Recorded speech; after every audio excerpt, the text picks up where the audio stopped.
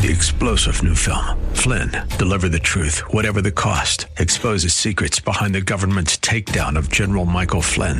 Flynn knew what the intel world had been up to. He ordered the first audit of the use of contractors. This set off alarm bells. He told the truth. He was the most dangerous person for Donald Trump to hire. They had to get rid of Flynn. Flynn, deliver the truth, whatever the cost. Available now. Watch it today. Go to salemnow.com. salemnow.com.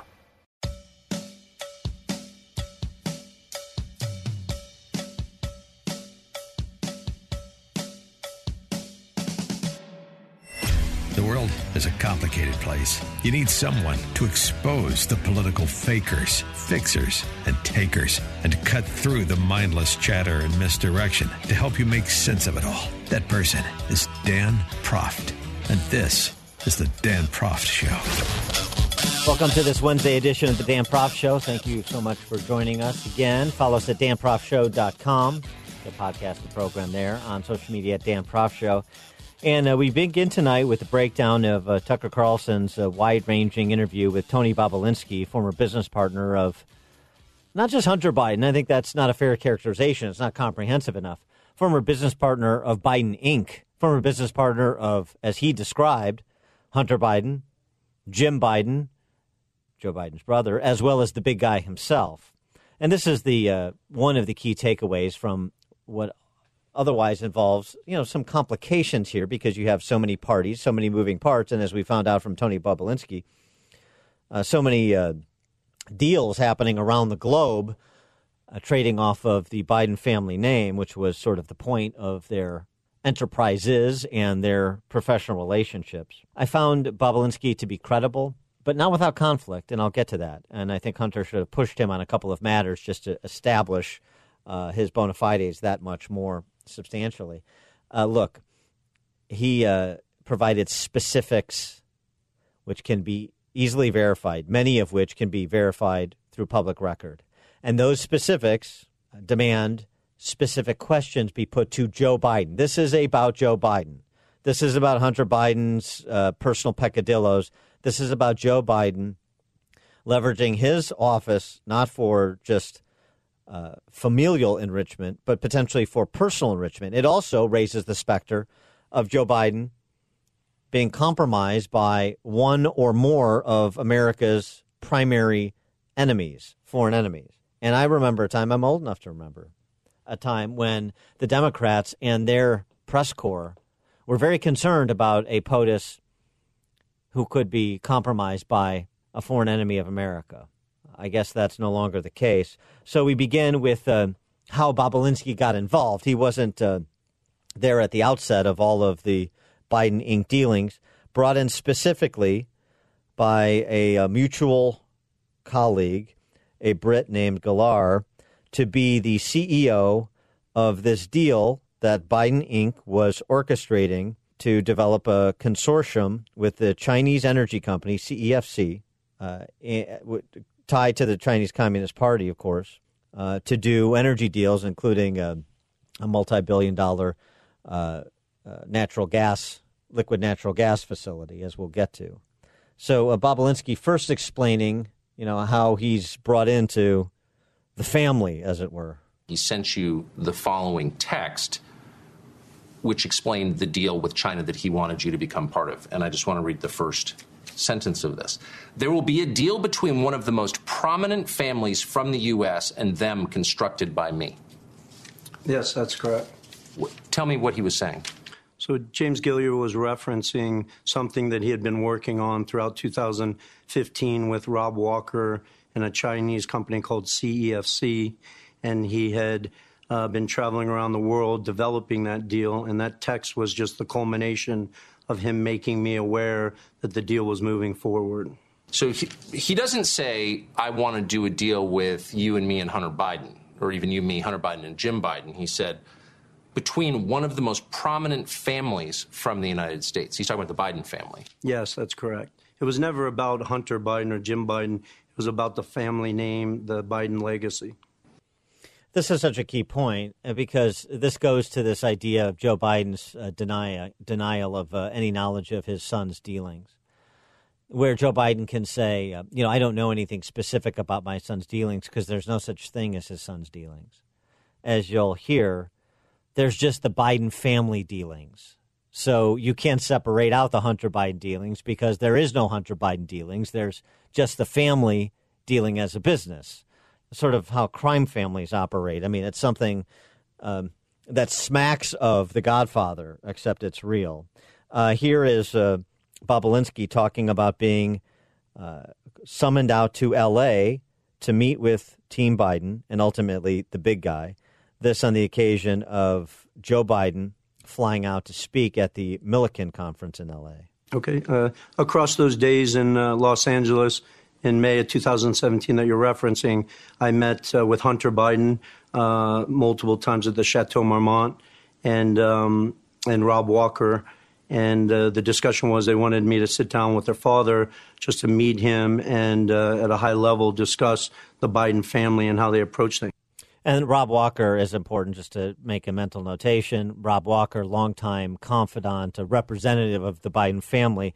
You'll understand why in a moment when you hear the exchange on telephone between Walker and Bobulinski about Bobulinski going public. Then going back to Bobulinski, his meeting after the meeting with Team Biden in L.A., the meeting with the big guy, Joe. As you can imagine, I've been asked by 100 people over the last month, why would you be meeting with Joe Biden? And I sort of turned the question around to the people that asked me, why at 10:38 on the night of May 2nd would Joe Biden take time out of his schedule to sit down with me in a dark bar at the Beverly Hilton, sort of positioned behind a column so people couldn't see us, to have a discussion about his family and my family and business at a very high level where Jim Biden sat and Hunter Biden participated in. Right. It's interesting to turn it around the other way. Why would you be meeting with Joe Biden? Why would Joe Biden be meeting with me? Why would he make the time? Who am I? I'm just somebody who's dealing with, who's in a business deal with his son, who Joe Biden has nothing to do. Dealings with which Joe Biden says he has nothing to do, right? Does that hold up to scrutiny? And then the meeting with Joe Biden, here's how Bobulinski characterized it.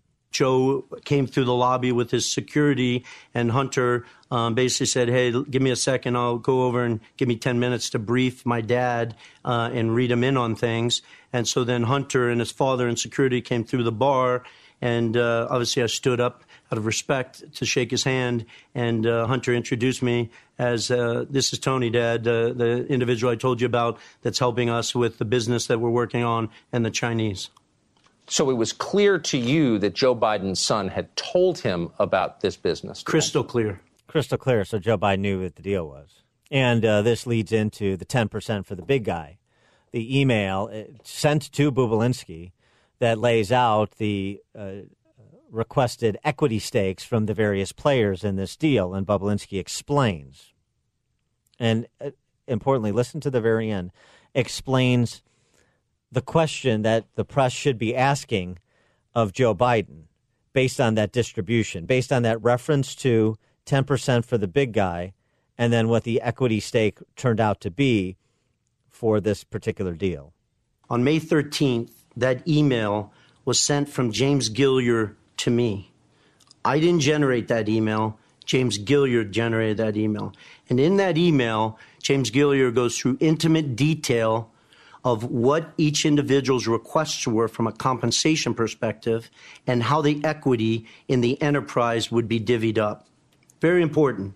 May 13th, that email was generated by somebody else to me. In that email, there's a statement where they go through the equity. Jim Biden's referenced as 10%, doesn't say Biden, it says Jim. And then it has 10% for the big guy held by H. I 1,000% sit here and know that the big guy is referencing Joe Biden. That's crystal clear to me because I lived it. I met with the former vice president in person multiple times, and I had been meeting and talking with Hunter Biden and Jim Biden and Rob Walker and James Gilliard. Where the media has tried to hide, and I personally feel it's disgusting, is between that May 13th email and the final document that was executed called Oneida Holdings, LLC. In Oneida Holdings LLC, the equity is broken up 20% Hunter Biden, 20% Jim Biden. Well, there are LLCs that represented them. Right. 20% James Gilliar, 20% Rob Walker, and 20% me and my investment entity. What I'd ask the American people to read and look at is how from May 13th to the final Oneida document that got executed did Jim Biden go from a 10% owner to a 20% owner? Right. It's such a great question. It's very simple, very commonsensical. The request that Jim made was for 10 and for 10 for the big guy. The final paperwork is 20 for Jim Biden. Why would the other stakeholders, the other individuals that have an equity position, give up 10% more equity to Jim Biden unless it was him serving as a pass-through for somebody else who they had already committed an equity stake to? When we come back, I want to pick this up in something that Bobulinski asked himself and then put it to Jim Biden. You know, aren't you worried about the optics of this, the Biden family? Particularly if Joe Biden were to run for the president sometime in the future, and what Jim Biden answered. More right after that.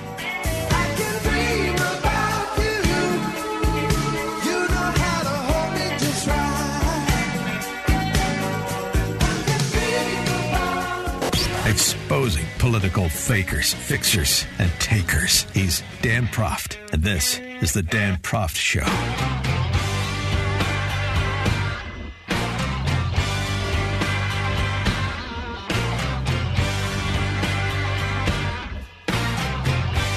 Welcome back to the show. We're going through the Tucker Carlson interview with Tony Bobulinski and folding in other relevant information. And again, the detail that Bobulinski provided, backed up with text messages as well as other documents, the evidentiary support really lends to the credibility of what Bobulinski is saying. Or if this is all an elaborate ruse, then why doesn't Joe Biden just say so? That the entire offering from Bobulinski, everything that he said just comes from his imagination. None of it has any basis in fact. Rather than just saying it's some kind of smear campaign, it's this and that, it's Rudy Giuliani, it's Steve Bannon, forget all that. What Tony Bobulinski is saying, the messages that have been released, are those authentic or not? Did you meet with them or not? Did these discussions happen or not? Were you aware of these deals or not? The specific deals, the China Energy deal, where Bobulinski was going to be the CEO of this newly formed company. And as I said before the break, Bobulinski, rightly, this is not an unsophisticated guy, former naval officer. He had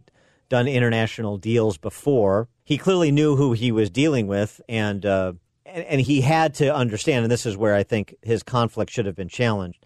Tucker Carlson should have said, well, look, you're not a babe in the woods. You're doing this deal with the Biden family, knowing that this deal is only happening because of the Biden family. So they're influence peddling. They're influencing peddling with Chinese communists. And as we found out, Chinese communists doing business with Russian communists, effectively, an energy deal. So, there's no holier than thou. This isn't all about patriotism because you were willing to do business with an American political family trafficking in influence with communists who are enemies of the state, enemies of our state, enemies of America. I would have been interested to hear Bobulinski's answer to that. But nonetheless, what he's saying still needs to be addressed, including this exchange that he reportedly had with Jim Biden, the big guy's brother. How are they doing this? I know Joe decided not to run in 2016, but what if he ran in the future? Aren't they taking political risk or headline risk? And I remember looking at Jim Biden and saying, how are you guys getting away with this? Like, aren't you concerned? And he looked at me and he laughed a little bit and said, plausible deniability. He said that out loud? Yes, he said it directly to me, one-on-one in a cabana at the Peninsula Hotel after about a hour and a half, 2-hour meeting, with me asking out of concern, how are you guys doing this? Aren't you concerned that you're going to put your brother's, future presidential campaign at risk? The Chinese, the stuff that you guys have been doing already in 2015 and 2016 around the world. And I just can almost picture his face where he sort of chuckles and says, plausible deniability. Yeah, it's not very plausible. it's synonymous with basically lying. I'm lying. And I know it. This is how I'm going to get away with it. What he probably didn't include explicitly, but should have, plausible deniability. And who's going to challenge us? The press? The D.C. press corps? Clearly not. as we are seeing. So if the relationship was all hunky-dory and Tony Bobulinski went in with eyes wide open, then why would he come public now? Why would he raise these issues, provide these details now? He explained. I'm only sitting here because they have not only have they not gone on record, they've denied it, and they've tarred my family name and a long history of serving this country, and have other congressmen now talking about Russian disinformation. And that congressman that he's referencing is, of course, Adam Schiff, who is perhaps the most pathological of the pathological liars in Congress. And Bobulinski essentially said, as you'll hear, spoke with Rob Walker, again, the Biden family rep, one of the partners in these deals, and told him either Schiff retracts the statements he made suggesting Russian disinformation and me as part of a Russian disinformation campaign by extension, or I go public and tell the world what I know to be true. But for the Biden family to deny these facts, and then not only deny them, they could have just said no comment, but they didn't say no comment. They then brought in Russian disinformation and basically associated my name with that, which is absolutely disgusting to me. And I had to go on the record. Last weekend, I was in Virginia. Sadly, my sister-in-law passed away at around, I think, 6:38 Saturday morning. That's the wife of my brother, who spent 28 years serving this country as a naval flight officer and just retired. So you can imagine me dealing with that and the tragedy of that. When I saw Adam Schiff go on record talking about Russian disinformation after this email had been posted online by the New York Post, and remember, that email was to me from James Gilliar, right? It wasn't, I wasn't blind carboned or CC'd on that. It was to me stating that I was going to be the CEO of this enterprise. I was at the end of my rope. And so I called Rob Walker and I told him that if that statement isn't retracted by Congressman Schiff by midnight on Sunday, that I was going on record and I was disclosing all the facts to the American government, to the American citizen, and the world. And a portion of the audio from that phone call was provided to Tucker by Bobulinski. This is Tony Bobulinski talking to Rob Walker, ostensibly. Basically, Rob's position was, if you go on record with all these facts, you'll bury all of us. If he doesn't come out on record, I am providing the facts. Tony, you're just going to bury all of us, man. You're just going to bury all of us, man. Come on, man. Something else we learned from Tony Bobulinski is that, and these were not countries in which he was dealing. He comes into Biden Inc. after this, but I hadn't heard some of the countries in which Hunter Biden was doing his fancy deal-making. Of course, we know about Burisma in Ukraine, and we know about Rosemont Seneca in China, and now CFC in China. And we know a little bit about Kazakhstan. That's been recently disclosed, but there were more. Obviously, as we already discussed throughout 2015 and 2016, while Joe was still the sitting vice president of the United States, these guys had been doing extensive work around the world in places like Oman, Luxembourg, Romania, that I was being made aware of, but I obviously hadn't come off the bench and agreed to be part of this. I'm sorry, I've got to interrupt you there. Oman, Luxembourg, Romania. Correct. So they don't speak any of these languages. Neither one of these guys has any record of success in business. Neither one has a background in international business. Why would they be doing business in Oman, Luxembourg, and Romania? Because they have relationships and they have the Biden name that they're able to set up meetings and get people to jump through hoops in an interest to garner favor with the sitting vice president, Joe Biden. And there's more here in terms of Hunter Biden, an alleged call from Hunter Biden talking about former Chinese spy master Patrick Ho, one of his business partners. There's information about Hunter Biden representing the chairman of the Chinese energy company. At the same time, the Chinese energy company is making a tender offer for a stake in Rosneft, which is a Russian state-owned energy company. There's a lot here. There's layers to this. There's players, a lot of players here because of the expanse of the dealing. But here's the top line takeaway. This is what everybody should be driving to between now and Tuesday. The allegation that not only did Joe Biden know that this was the family business and Joe Biden was a material party to the family business, if not in some respects directing or okaying the things that Hunter and Jim were doing. And number one, have there been violations of the law? Number two, as potentially the next president of the United States, but as a major party nominee for president at minimum, is he compromised by foreign powers whose interests are antithetical to the United States? And specific questions based on the specific assertions, the specific details that Tony Bobulinski provided. That's what the American public should be demanding. This is Dan Croft. Yeah, you got the mix, the Charlie, you got the mix, it must be love. It's a bitch. Yeah, you got the mix, the Charlie, you got the mix, it must be love. It's a bitch. Listen to podcast of the show at danproftshow.com.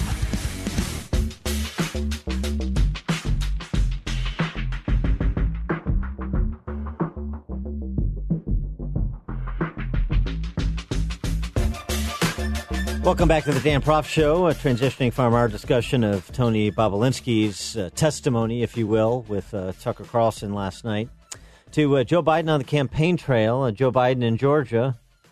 My name's Joe Biden. I'm Jill Biden's husband, and I am Kamala's running mate.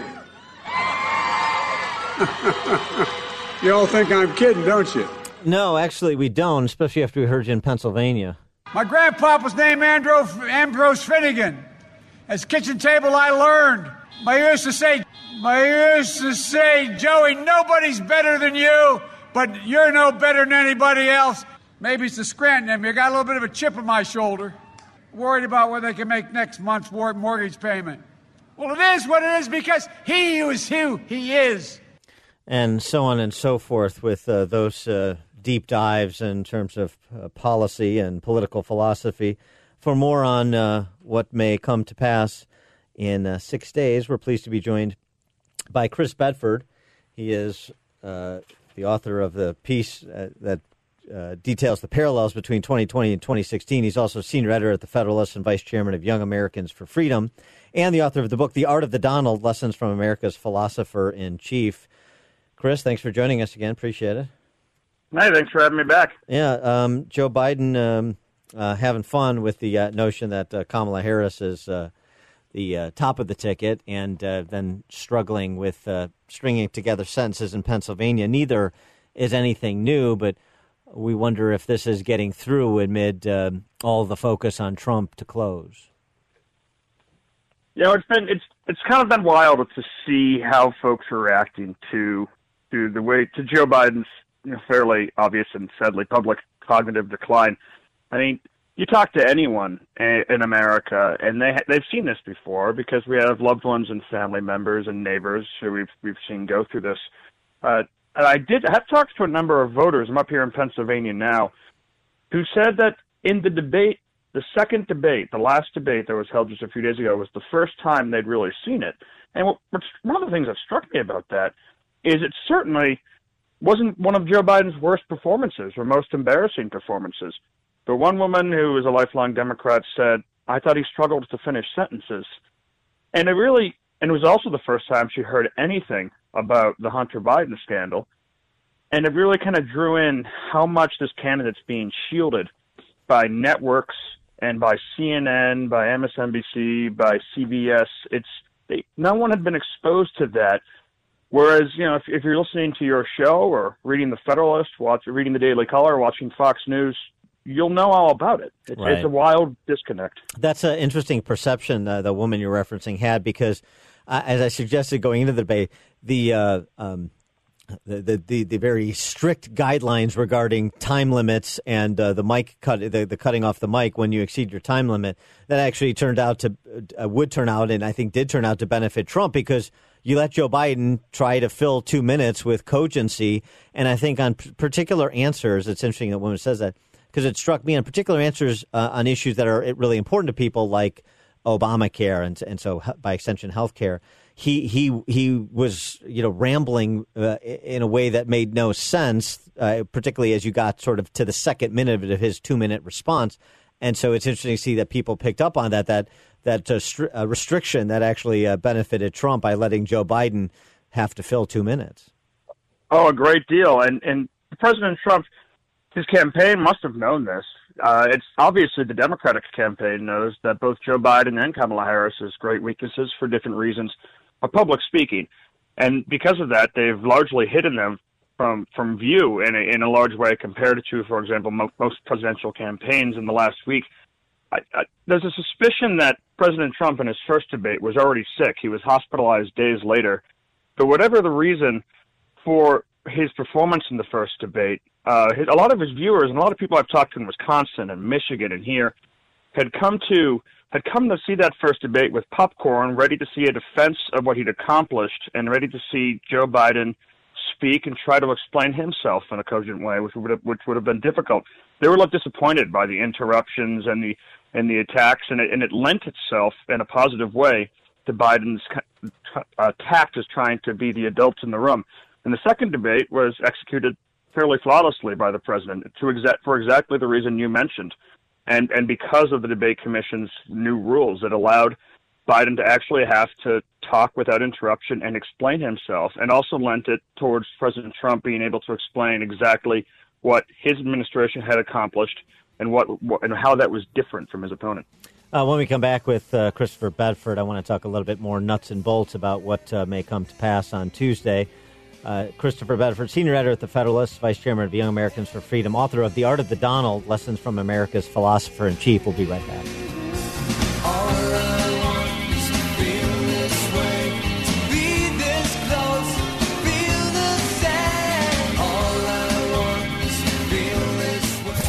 Listen, the more you'll know. This is the Dan Proft Show.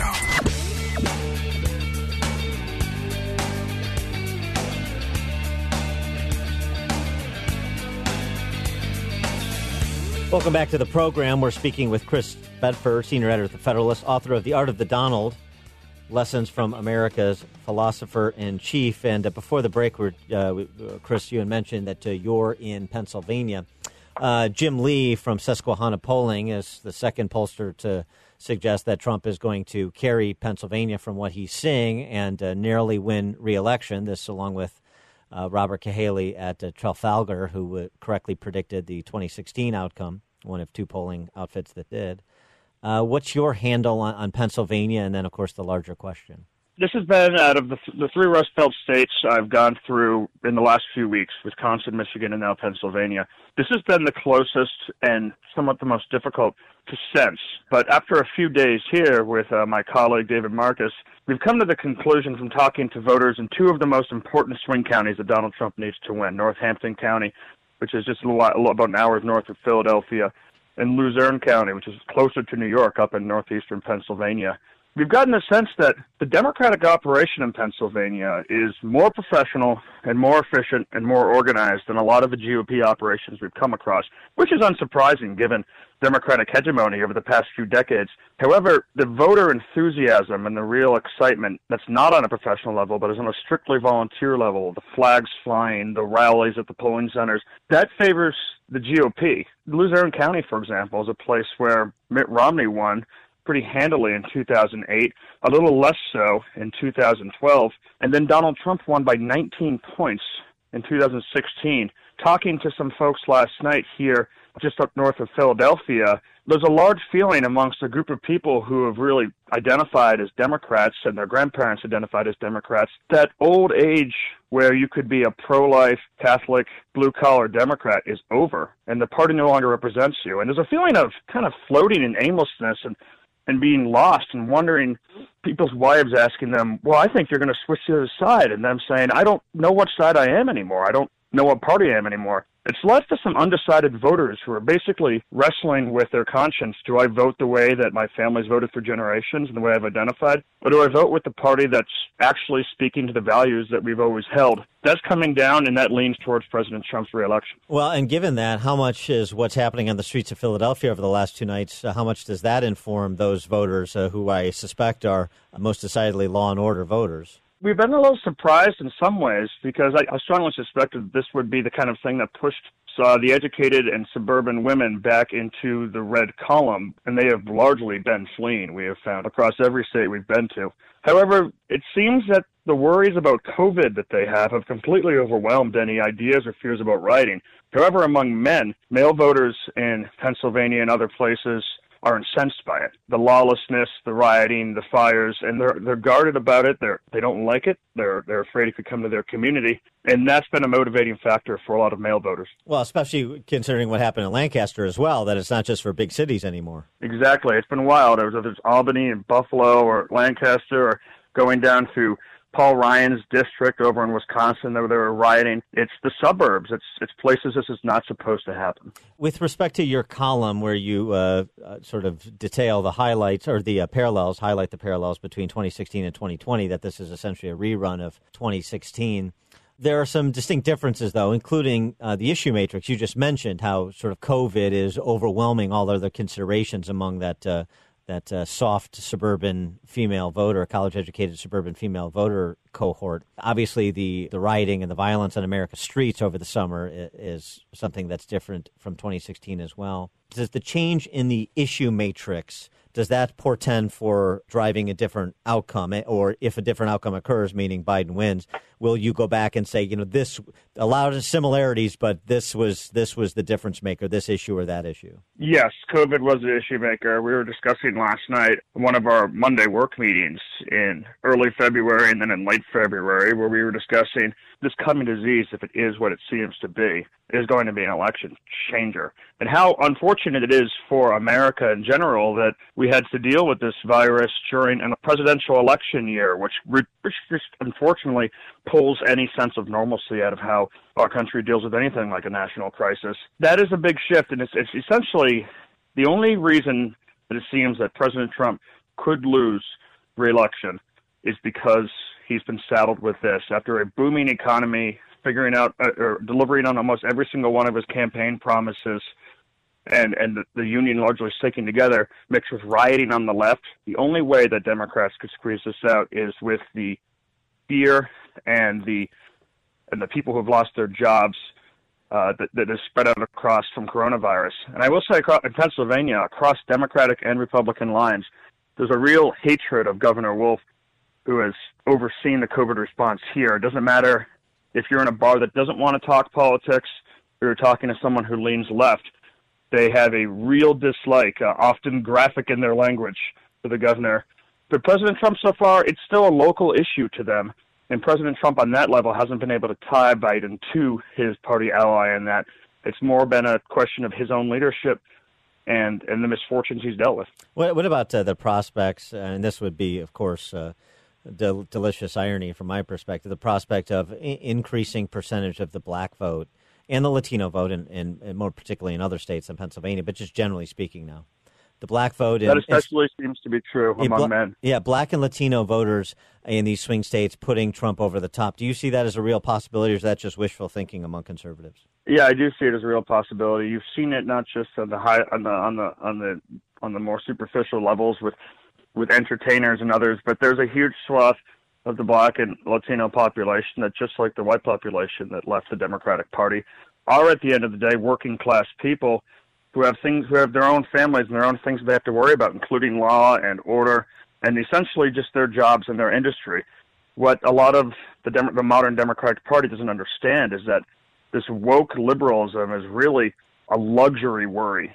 These are the kind of problems that only the wealthy and the super educated can even begin to afford to think about or to create or to invent.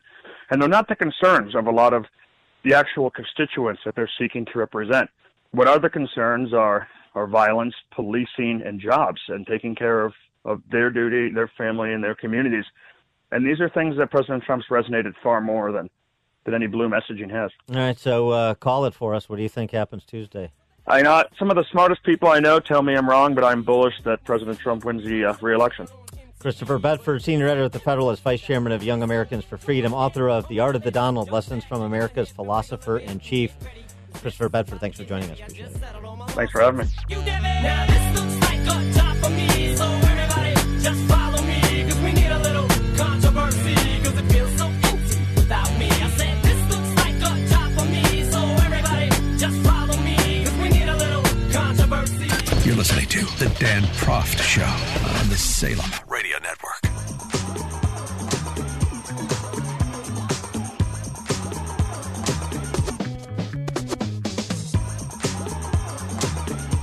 Welcome back to the show, and just talking with Chris Bedford from The Federalist about Pennsylvania, but about the landscape generally, but specifically Pennsylvania, where he's situated, his intuition that it goes for Trump. And if it does, maybe he'll have Melania to thank. Perhaps the most successful Trump rally to date has been Melania on the trail in Glen, Pennsylvania, where she was well-received and quite pointed in her remarks, actually. Surprisingly pointed, starting with her husband. I do not always agree with the way he says things, but it is important to him that he speaks directly to the people he serves. All right. And then moving along to the opposition and sort of a statement of principle, the difference between the two sides, that, we don't lock down our free country. We solve the problems that confront a free people. We do not close down or hide in fear. We get to work to find real and lasting solutions. It's what sets us apart from any other country in the world.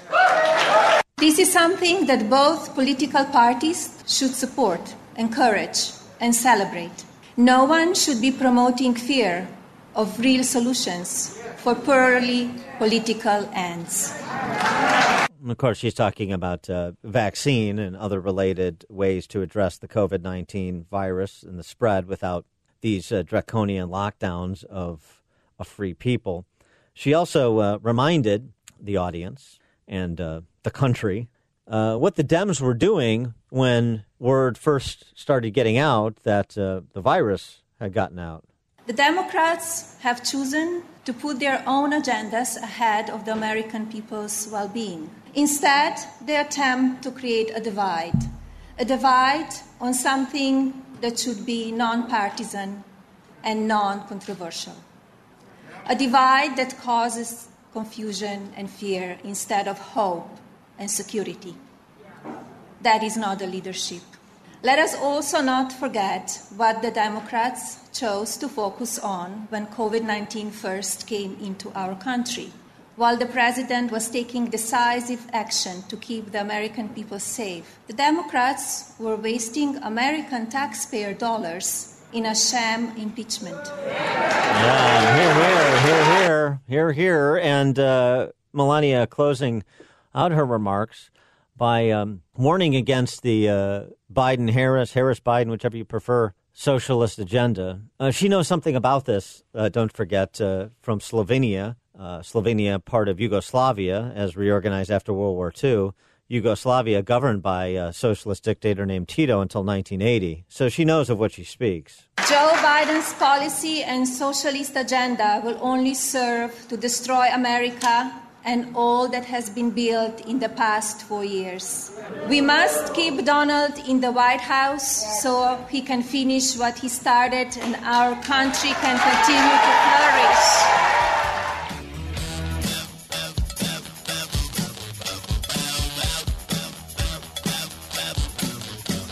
This is the Dan Proft Show.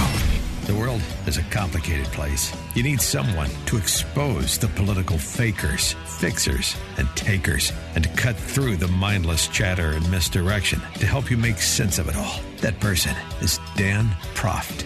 And this is the Dan Proft Show.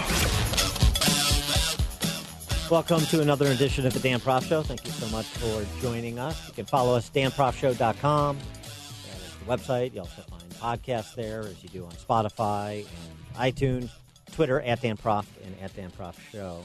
A new study from NYU's Langone Hospital System reports its COVID-19 mortality rate declined by 70% from March to August, after accounting for age, health risks, admission, vital signs, and other factors. The Houston Methodist Hospital System reported its mortality during the early summer surge was about 3.5% versus 12.1% in the spring. Deaths have also trended lower because the public is doing a better job of shielding the elderly and those at high risk, so opines the Wall Street Journal. The CDC reported last week the share of deaths in nursing homes declined by 45% between May and August. Individuals over the age of 85, 630 times more likely to die than those between 18 and 29, says the CDC. You wouldn't know it to listen to the reporting on this and listen to politicians like Illinois Governor J.B. Pritzker inveigh on the topic. The 7-day U.S. rolling case average has doubled from the recent low in mid-September. This includes New York and its neighbors, whose governors were hailed for supposedly controlling the virus, so rising even in states with strict restrictions and mask mandates, including in states like Illinois. And yet, with notable exceptions like El Paso, there is not a situation where healthcare systems are being overwhelmed. It just gave you some of the reviews of the significant decline in mortality associated with infection. And yet the hysteria not only is unabated, it seems to be increasing. I wonder if the mortality rate and the hysteria associated with COVID-19 actually have an inversely proportional relationship. The less deadly the disease gets, the more the hysteria spikes. For more on this, we're pleased to be joined by Stephen Novella. He's an academic neurologist at Yale University School of Medicine. He's the president and co-founder of the New England Skeptical Society and author of Neurologica blog. Professor Novella, thanks for joining us. Appreciate it. Thanks for having me. My question, it seems as the mortality rate declines for those infected by COVID-19, the hysteria over caseload increases. Is that your sense? I wouldn't call it hysteria. I think this is absolutely appropriate concern. This is still an extremely contagious, extremely deadly virus. We are now heading into a third surge, which looks to be bigger than the first two, and we're heading into the winter months where people tend to be indoors more. Experts and physicians, I think, are reasonably concerned that we are not seeing the light at the end of the tunnel of this pandemic, so we still need to take it very seriously. Oh, I'm taking it seriously, but do we know even which phase of the surge we're in? Tony Fauci said just this week we're still in the first phase. Yeah, we don't know because we're in the middle of it. We'll have to look back and see how it all plays out, but we're definitely in the middle of a third surge, whether you want to call it a peak or a spike or a surge or a wave or whatever. Pretty much 100% of respiratory pandemics throughout history have multiple waves. And again, yet despite the increased case, the surge that you described, hospitalizations are still 30% below their spring and summer peaks. So the flatten the curve to protect the healthcare infrastructure, that is not really in crisis across the country at this point. And it seems like actually we've moved well beyond that. The nomenclature continues to evolve, as a politician might say. It was flatten, then it was slow, now it's stop. We can't stop it. So why do we have people saying we can? Well, we can reduce it. The pandemic is going to run its course. Essentially, most experts are saying that we're buying time until we get a vaccine. And the vaccine is really going to be the only meaningful way to bring this down to, non-pandemic levels where we can get back to some kind of normalcy. And until we get an effective vaccine that we can widely distribute, we want to minimize cases as much as possible. Even though comparing our current mortality to what was there in the spring gives you a false sense that this isn't a deadly virus, but that's not true. Again, those early numbers were elevated for a number of reasons. One of the reasons, the researchers of the study that you mentioned, there's other studies, one out of UK, for example, that showed that ICU mortality decreased from 41 to 21%. 21% is still huge for any illness when you're talking about, death. But part of the reason is that the most vulnerable people, to put it bluntly, have already died from this pandemic. So the pandemic is moving on to people who are healthier at baseline. Also, the measures that are being used, like when you wear a mask, it not only reduces the probability that you'll get sick from the virus, but if you do catch it, you'll probably get a smaller amount of virus, and so you might get a milder illness. So mask wearing and social distancing is shifting to less severe infection and also avoiding the infection. And we're also getting better at treating it, no question. It's not so much the therapeutics as well, just that doctors understand this virus better. So there are things that, like, we know to delay ventilation as long as possible. That ventilation actually can damage the lungs if you start it too early in a patient with this illness, or that you want to rest people on their stomach rather than their back can help in some cases as well. But one of the biggest discoveries actually was the fact that steroids are useful. And steroids are not a new therapeutic or not a new intervention. And with any serious infection, we always have the question, what's worse, the infection itself or the body's immune reaction against the infection? In this case, in seriously ill COVID patients, the immune response is causing most of the damage. And so using steroids to throw water on that fire really improved outcomes. Like dexamethasone. Convalescent plasma is also helping. The other ones, not so much. Remdesivir, latest study, did not increase survival. hydroxychloroquine hasn't been effective. So other things, the therapeutics are coming, but there isn't really any game changer right now, although I think that steroids are probably the most effective intervention that we've taken out. Like dexamethasone. Yeah, dexamethasone is a steroid, correct. So the virus is definitely deadly, but again, individuals over the age of 85 are 630 times more likely to die than those between 18 to 29. Under 50, you basically have a more likely chance of dying from the flu than you do COVID-19. So those signatories of the Great Barrington Declaration, more than 20,000 doctors and public health professionals from around the world, led by Stanford, Harvard, Oxford, in terms of at least known infectious disease experts from those universities. Do they have a point when they say lockdowns, bad idea, focused on those who are vulnerable, particularly at this stage? Better idea? That's the smarter public policy, to be more surgical? No, I don't think so, for a few reasons. And I think the notion that we are going to get to herd immunity is we're learning, again, we're in the middle of this. It's a novel virus. We're still learning a lot about it. But what we know now predicts that natural herd immunity is not going to happen. The immunity you get from getting infected and surviving the infection tends to wear off very, very quickly. And the number of people that would need to get infected in order to provide any kind of herd immunity would lead to millions of deaths in the U.S. And that's not, I think, a path that we want to take. Just giving up and letting the pandemic run wild and just saying eventually it'll burn itself out or we'll get to herd immunity naturally is not the way to go. And I think that majority, the strong consensus among experts is that we should not try to do that. We want to keep the numbers as low as possible until we can get some serious therapeutics, but really specifically a vaccine. And the other thing is we know that saying quote unquote shutdown is that's a lot of territory, right? That's not one thing. We know that wearing a mask and social distancing works. It works really well. It's the most effective measure. It can save hundreds of thousands of lives. And so there's really no scientific controversy about that. When you talk about shutting down, there's a range of things that can be done, and that should be individual to the local situation. This is not shutting down the economy. This is just limiting the kind of super spreader events that really magnify the pandemic. And so those are very local decisions that need to be made based upon how the virus is spreading through a community. Yeah, there's a lot that you just said that I'd like to explore, but let's stick on the lockdown piece. So should child care centers be open? Should children be in school? Young children can catch and spread the virus. They can spread it to their parents, but they are definitely not as vulnerable to it as older populations. It's all risk versus benefit, right?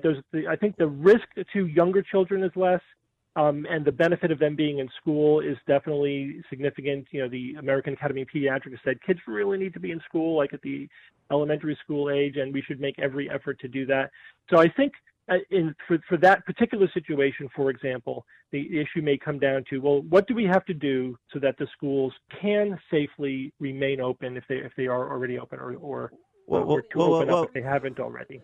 Well, just on the matter of children, I mean, researchers from your university looked at 57,000 child care providers across all 50 states and concluded, I'm quoting this published in Pediatrics, the journal, that children did not contribute to the spread of the virus to providers. Yeah, no, as they said, I mean, they can catch the virus, they can be spreaders, but it's possible, not significant. But what does that study tell you about how should that inform our policy, or should we just ignore it out of an abundance of caution and say we? No, but you have to. We're not ignoring that, but you have to put that into context. That's with precautions, right? That's not without precautions. So yeah, absolutely, it's as I said, it's reasonable to have things like daycare centers and schools open, but with precautions, with mask wearing and social distancing and not having too many kids in one room, et cetera. And we all know, I mean, if you have small kids, you know how hard it is to get them to comply, to rules. So the infrastructure has to be there for them. Professor, we're up against the clock. I'm sorry, but I appreciate your time. Professor Stephen Novella from Yale University School of Medicine. Thank you for joining us.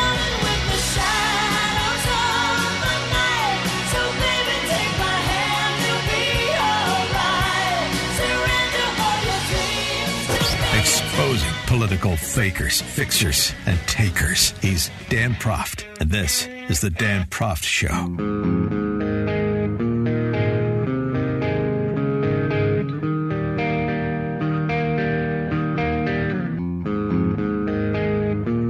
Welcome back to the show. Moving from a rather frustrating conversation with Professor Novella from Yale. I wish we had more time for me to challenge him on some of the assertions he made that very much in doubt. But the overall challenge was to lockdown policy, lockdowns as a first resort. Well, we're going from lockdowns for COVID in big cities to lockdowns because big city mayors and prosecutors have turned over their streets to the mob. And this is exactly what's happened in Philadelphia over the last two nights, Monday and Tuesday night. Reportedly more than 1,000 people out rioting and looting in Philadelphia, ostensibly in protest, right? Rioting and looting, knocking over a Walmart, knocking over a famous footwear in protest of a police-involved shooting of a knife-wielding suspect. This tweet last evening from the Philadelphia Office of Emergency Management. The Philadelphia Police Department is requesting that all residents in the 12th, 16th, 18th, 19th, 24th, 25th, and 26th districts remain indoors except when necessary. These areas are experiencing widespread demonstrations that have turned violent with looting. You know, this is what the press corps calls peaceful protests intensified, or mostly peaceful protests, as a building is burning behind those on the scene reporting. But consider that. More than a half a dozen police districts telling, or the police telling residents of more than a half a dozen police districts to shelter in place. Shelter in place for COVID, and then to the extent we allow you to come out of COVID, don't come out because you have to shelter in place because we've essentially encouraged, appeased the mob to the point where we have lost control of our streets. And this is the sentiment that was being expressed by those erstwhile peaceful protesters turned violent. To the ground! Every city, every town! Burn the precinct to the ground! Every city, every town! Burn the precinct to the ground! Stop building! Every city, every town, burn the precinct to the ground. Police precincts. Is that the mantra of the civilly disobedient? Burn police precincts to the ground? These are police reformers, are they? Is that what they mean when they say reimagine police? A couple of other notes here on the topic. Again, Monday night, officers arrested 91 people, including 3 for assaulting police, 76 for burglary. On Tuesday, Mayor Jim Kenney and Commissioner Outlaw, and does that name ring a bell to you? Commissioner Outlaw? Commissioner Outlaw used to be the head of the Portland's police department. Yeah. That's where she was. Now she's in Philadelphia. How's it going in Portland? Going to turn the streets here over to Antifa or some iteration of Antifa in Philadelphia? Remarkable. The department is investigating the shooting, was what the mayor and the police commissioner said. It's worth noting some context here. After previous unrest in the city council, Philadelphia City Council, reduced police funding by more than $33 million. This week, the council is expected to vote on a bill that would permanently ban tear gas, pepper spray, and other less than lethal weapons during protests. And when those protests turn violent, then what are you going to say if the police respond in a legitimate way, use of force, but use of deadly force in response to a lethal threat? And you've taken away their less than lethal available responses. But okay. Philadelphia's district attorney, who I mentioned on the show yesterday, Larry Krasner, is another Soros-funded non-prosecution prosecutor. He has previously claimed that, quote, policing and prosecution are both systemically racist. So you have the mayor and the newly minted police commissioner straight out of Portland appeasing the mob, even as police make arrests. We'll see what Larry Krasner does, considering that the police and the prosecutor's office are systemically racist. Is he still systemically racist even though Larry Krasner's in charge? So is he part of the racism? I guess the ironic thing is, in this day and age with critical race theory disappearing people's brain stems, he would say, yes, I am. We're all endemically racist, all us white people. Well, Julio Rosas, who writes at townhall.com, he was on scene in Philadelphia too, and he's been on scene in a number of cities beset by rioters and looting.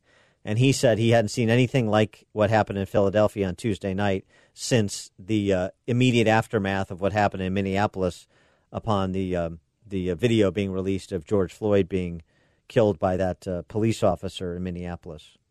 Stores being looted in Philadelphia, police guarding the Walmart that was looted earlier, and he's got on his Twitter feed, he's got all sorts of pictures as well.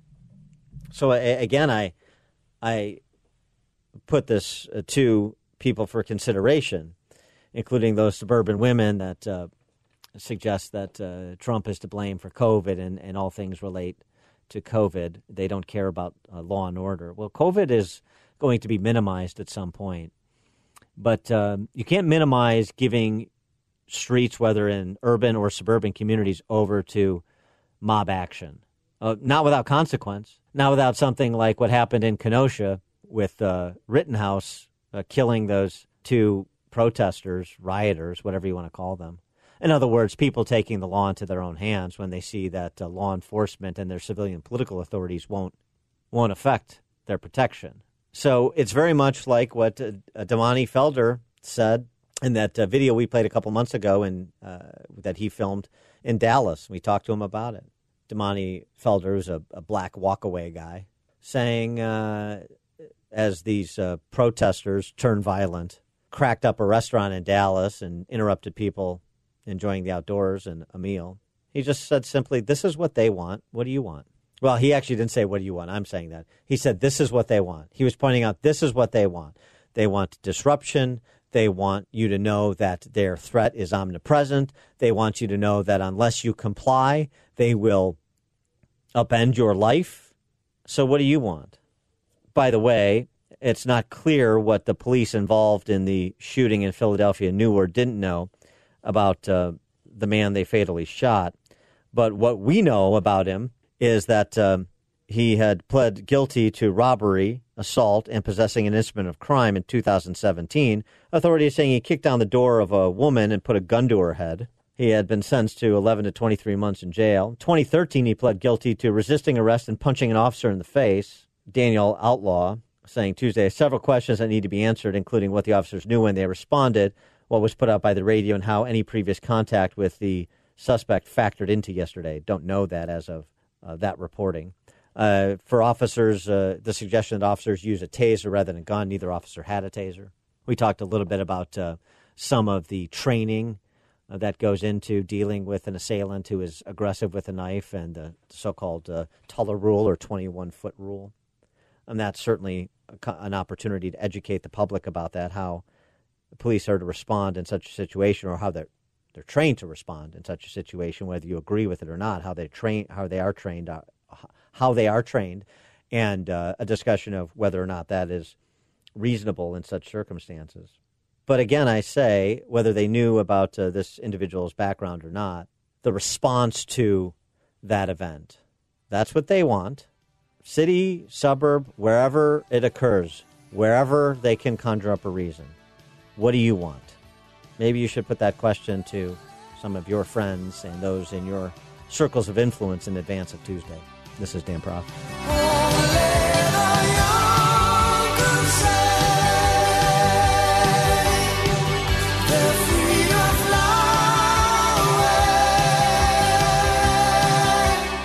Listen to podcast of the show at danproftshow.com.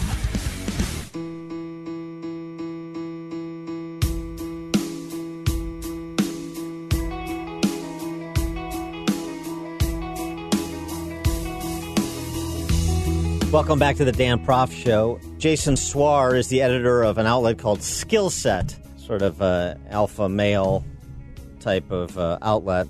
He happened upon a Trump parade in his neighborhood, one of these organic events that you see around the country, whether it's by land or by sea or by air, not orchestrated by the campaign, but just, as I said, organic, orchestrated by people within a particular community. And here was his reaction to what he saw when he went to check it out. So I come out of the corner store, and there was a Trump, a parade, I guess, right?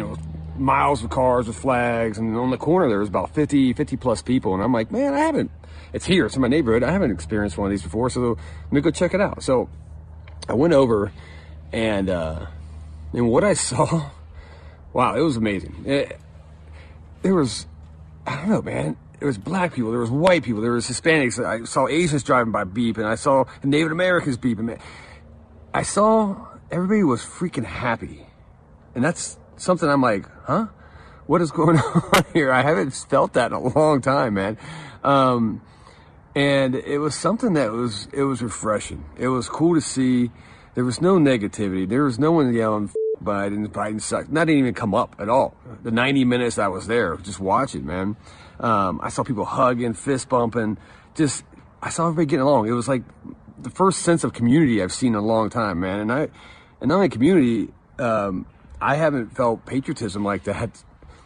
I don't know, man. Maybe since 9/11. It was weird, man. You know, coming from a guy that's fought overseas, fought a couple wars and whatnot. It was refreshing. It was refreshing to see Americans happy and getting along regardless of what color or whatever religion. It doesn't matter, man. So if you, I'll never tell you how to vote ever. That's not my business. But if you've never experienced something like that, or I don't know, maybe seek one of these things out and go observe, because it was refreshing, and it put me in a damn great mood, man. So anyway, have a good weekend, y'all. Thanks, Jason. I experienced that for the first time, doing a Trump rally, this one orchestrated by the campaign, when I went to the rally that he had in Waukesha, Wisconsin on Saturday. It was a pleasant experience. People, again, you have people that are of a particular political persuasion. They agree on getting Trump across the finish line, so there shouldn't be so much acrimony. But but still, just because you agree on a candidate doesn't mean that you're going to be lifelong friends. But it's just a sort of a different type of atmosphere. There is enthusiasm. If there wasn't enthusiasm, you wouldn't have 25 or 30,000 people show up to all of these rallies that he's having, and there, indeed, and again, an indicator of the enthusiasm. People were polite, friendly, introducing yourself in a way. I mean, Wisconsin's probably a little bit more friendly than Chicago Metro just to begin with. But people introducing themselves and just, enjoying fellowship with one another about the election. Yeah, but just about the weather, how cold it was, how long they stood in line, and everything else, too. So there is something to that. Maybe all those Trump supporters aren't these deplorable people that the left, and frankly, some never-Trumpers on the right sort of insinuate that they are. Maybe they are actually faithful Christians and people of other religious persuasions. Maybe they are actually independent-minded, right-thinking Black Americans and Latino Americans and Asian Americans, not in the numbers I wish they were in support of Trump, in support of conservatism, but the sort of overture that Trump has made, and particularly on issues like school choice, cannot be ignored, even though those who oppose Trump from across the political spectrum and inside the Beltway suggest that we do ignore those things.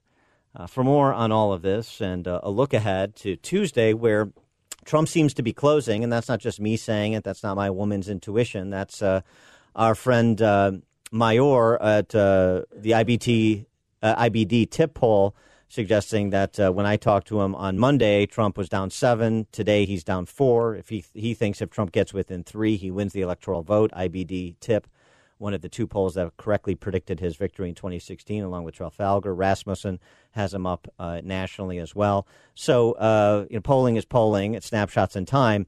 But certainly there is evidence to support the idea that the race is closing in the final days, while Trump is doing 3 rallies a day, and Melania was out in Pennsylvania doing a rally of her own yesterday, and Joe Biden is hiding in his basement and trying to avoid generic questions about Biden Inc. business dealings. When we come back, we'll be joined by Washington Examiner's Tim Carney, and we're going to talk about a number of issues, including the Tony Bobulinski interview with Tucker Carlson and the associated Biden Inc. scandal, or certainly the questions surrounding Biden Inc. right after this. Give me the business all night long.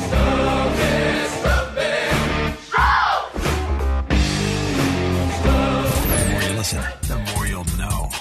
This is the Dan Proft Show.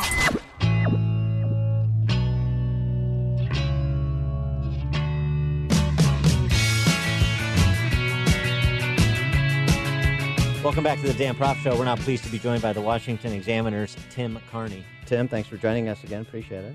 Hey, good to be back. So starting with Biden Inc., with the Bobulinski interview last night with Tucker Carlson, whether you found Bobulinski credible or not, and I did, generally speaking, not without conflict, but credible, two different things. And the level of specificity combined with the text messages and documents he provided to support what he was saying, it's easily fact-checked, much of what he said, because it's matters of public record. Things like, was he at the Milken conference back when he allegedly met Joe Biden there when Joe Biden was going out to L.A. to speak at the Milken conference? Things like that, in addition to the documents related to the business dealings. It does not demand the D.C. press corps or anybody in the press corps track down Hunter Biden, show up at a rare Biden public event, and press him specifically on these matters, not, hey, what do you make of this, so he can offer the generic dismissals that he's been offering for the last week. No, that's exactly right. And when he's been asked specific questions and he's answered them in tellingly evasive ways. The first New York Post report was about a Burisma official thanking Hunter for introducing him to Joe when Joe was vice president. And the answer on that was clearly a dodge. When the Biden campaign was asked, they said, there's nothing on our official schedule that shows a meeting happened, which is to say they probably met at something else. Biden was speaking at a very large event and spoke with a lot of the people at a Washington, D.C. hotel. So asked specific questions, you get some telling answers. But there's been a decision by most of the press corps that they have to stay away from this story. And I think it's that they spent 4 years getting yelled at for reporting on Hillary Clinton's emails and Comey's investigation, and the working of the refs by the Democratic establishment has succeeded, and the media has decided they can't stand getting beat up by their friends, so they're going to stay away from the Hunter Biden. Andrew Mkt, who is a academic, dean of the College of International and Security Studies at George Marshall European Center for Security Studies in Germany, writes in the Wall Street Journal, the American experiment is on life support, and he talks about a little bit of what we're seeing in part in Philadelphia the last two nights. The violence in all its forms suggests that tribalism based on group identity is poised to succeed the larger national community that for more than 2 centuries has protected and expanded freedom around the world. The American nation-state is a unique experiment, unparalleled in history, and it is in perilous straits at the moment that one would argue, based on who the coalition partners are for the respective sides, will be in even a more precarious place if Joe Biden wins on Tuesday. I mean, you mentioned my book title earlier, Alienated America. My view on the American dream is I don't put the big emphasis on sort of the national unity because I think that is something that follows from community strength. Think about it. Where do you do your 4th of July? Generally, it's your local neighborhood. Memorial Day, when we were kids, it was a local parade. In a lot of places here, you go to your Heroes Hill where, you know, the people from your town who went off to war and died, they were carried back and they were buried there. American patriotism and national unity has always manifested itself in groups and on local levels. So I think we can't assume that group identity is at, or smaller allegiances is at odds with national unity. The difference is that's not the argument, though. Attacking.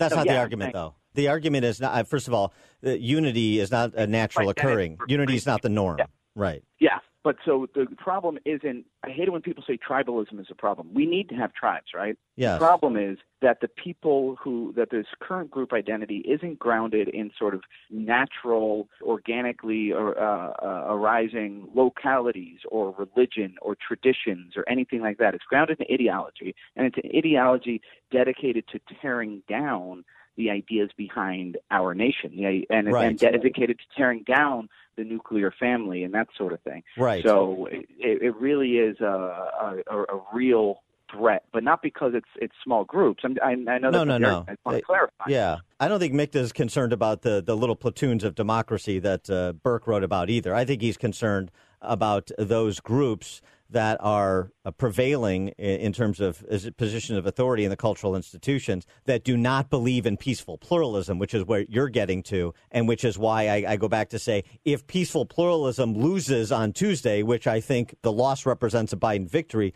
then give us an assessment of where you think we go from here, since you've written so much about alienated America, as per your book title. The peaceful pluralism is a perfect word. Sort of, are people allowed to get together and do their own things or no? What do you think is going to happen to you saw what they tried to do with Amy Coney Barrett and say, oh, she was on the board of a Christian school. You would hire a gay teacher, but would say, no, our code of conduct doesn't allow you to get married to another dude while you're our teacher. That sort of thing won't be allowed. You won't be allowed. Catholic hospitals don't abort babies, and the ACLU is suing them to say you have to do it. This is not Catholic hospitals trying to outlaw abortion. They're saying we're going to have our own institution, and it's going to do things differently than what other institutions do, and we're going to have our own little spheres of liberty, of society, of community, and we're going to follow our own rules. That's not allowed anymore. You see, Twitter is increasingly saying, no, there's one set of rules for everybody. It's going to be top down. We're going to enforce it. Gone is the day of, okay, don't follow somebody if you don't like what they're tweeting. Gone is the day of, okay, you know what?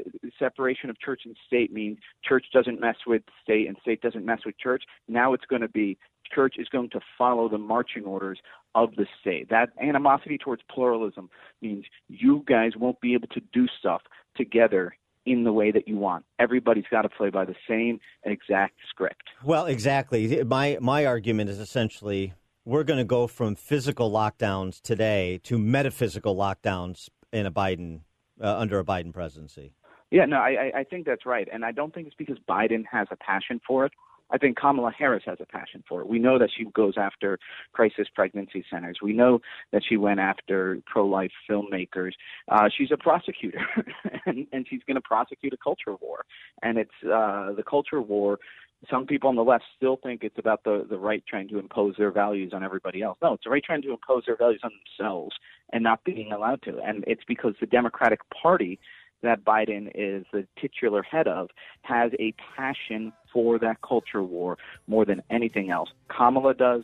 Biden's administration will. We know that a Democratic-run Congress will. That's a great line. The right is trying to impose their values on themselves. They're trying to live their values. Exactly. That's a great way to put it. Tim Carney, senior political columnist for the Washington Examiner, author of Alienated America, Why Some Places Thrive While Others Collapse. Thanks for joining us, Tim. Thanks, Sam.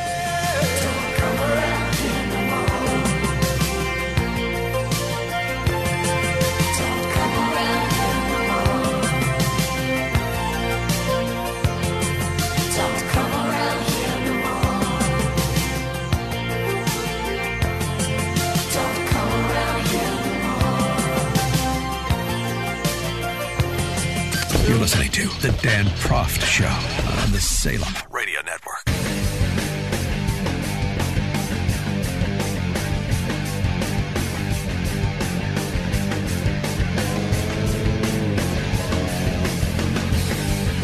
Welcome back to the show. As we were discussing with Tim Carney about the precarious state of the American experiment, there is some evidence of the backlash growing.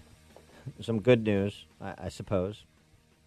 This sign from the Oakes Market, the Oakes Farms Mkt, I should be specific here, in Naples, Florida, posted on the sign. You know, usually you're getting used to the signs, a mask required for entrance and so forth. This is a bit different. Attention customers, mask exemption guidelines. Those in our lovely government have ordered all persons entering indoor facilities to wear a mask. If you have a medical condition that prevents you from wearing a mask, you are exempt from this order. Due to HIPAA and the Fourth Amendment, we cannot legally ask you about your medical condition.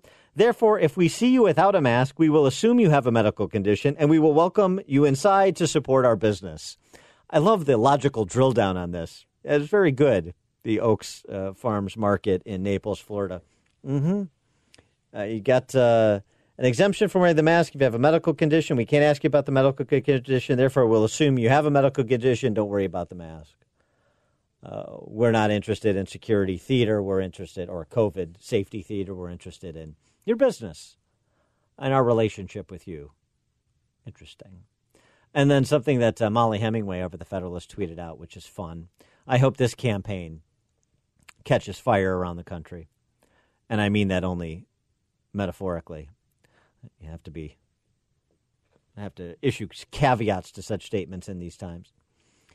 The self-righteous pumpkin hashtag self-righteous pumpkin campaign. Apparently, people are going around to their neighbors who are sporting the hate has no home here signs and the I believe in tolerance, I believe in this, I believe in that. You know, announcing the things they don't believe in, announcing the things that do have a home there. Right. So this message, and it's nice, it's sort of on construction paper, the individual fashioned a pumpkin, and then you just pre-print this message and you cut and paste it onto the pumpkin. So you can tag these signs with a friendly note of congratulations. Hello, I'm the self-righteous pumpkin. I believe you've done an incredible job announcing your moral superiority to your neighbors. You are truly better than those other people. I'm visiting you so you get proper recognition for your boasting. Hashtag self-righteous pumpkin.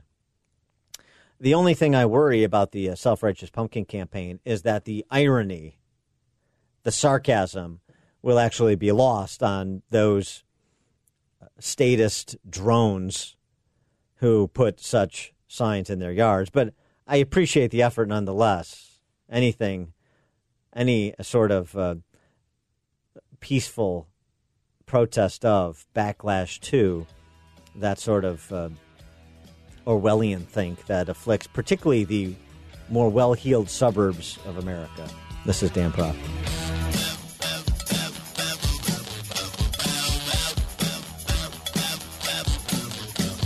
This is the Dan Proft Show.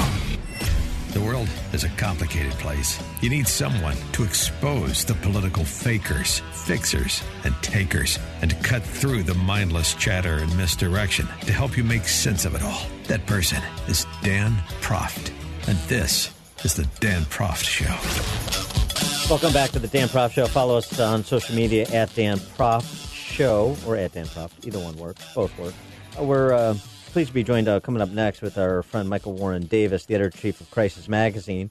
He's written a number of pieces since we last spoke that are particularly interesting with the election now less than a week away. And one is the Second Amendment issue on the topic of people's individual Second Amendment rights, not from a constitutional perspective against the backdrop of the recent confirmation and swearing in of Amy Coney Barrett, including that, but more from a practical point of view. And probably made all the more practical as a reminder this close to the election with the rioting going on in Philadelphia the last 2 evenings. Michael Warren Davis reminds us what Japanese Admiral Yamamoto once said. You cannot invade mainland United States. There would be a rifle behind each blade of grass. Michael Warren Davis writing, he was right. From Virginia's yeoman farmers to the cowboys of Arizona, Americans have always prized self-reliance above all other virtues, and self-defense is integral to self-reliance. Events of the last few months seem to be reawakening that spirit of rugged individualism in the hearts of our countrymen. It certainly seems that they are, particularly as faith in other institutions, most notably those institutions whose primary charge is the protection of their constituents, meaning government at every level, continue to seem to fail and moralize in lieu of accountability for their failure. For more on this, we're pleased to be joined by Michael Warren Davis, editor-in-chief of Crisis Magazine. N.W. Davis, thanks for joining us. Appreciate it. Always a pleasure, Dan. It's interesting because you would think maybe there's a surprising inverse relationship between the growth of government and individualism. You would think it would actually be proportional. As government grows, the individual becomes less individualistic, more a ward of the state. But what you're suggesting is maybe there's a little bit of recoiling going on to the growth of that government, particularly in the era of rolling lockdowns, and that is reigniting that spirit of self-reliance and rugged individualism and the understanding that whether you want to or not, you may be required to provide for your own self-defense.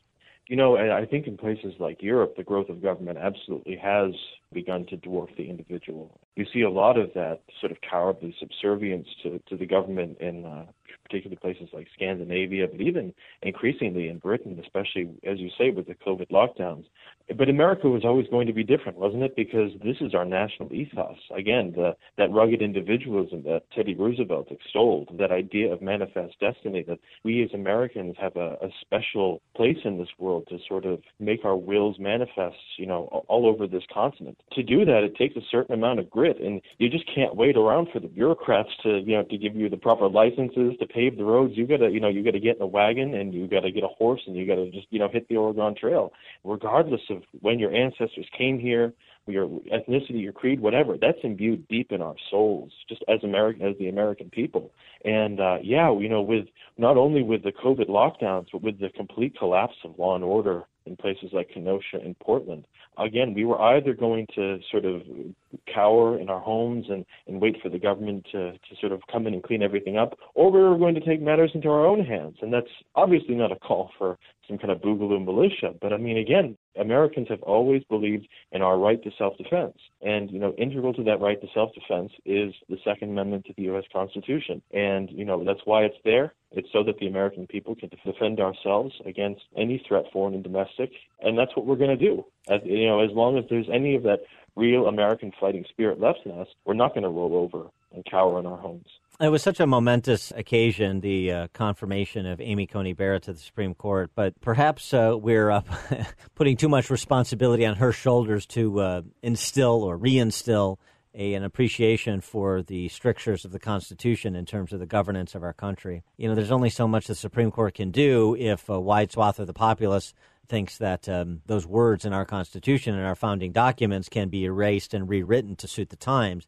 And despite what you're describing about the rugged individualism and the history of our country and that actually being part of our DNA, again, I mean, there's half the country, maybe we'll find out on Tuesday, more than half the country that seems to reject that.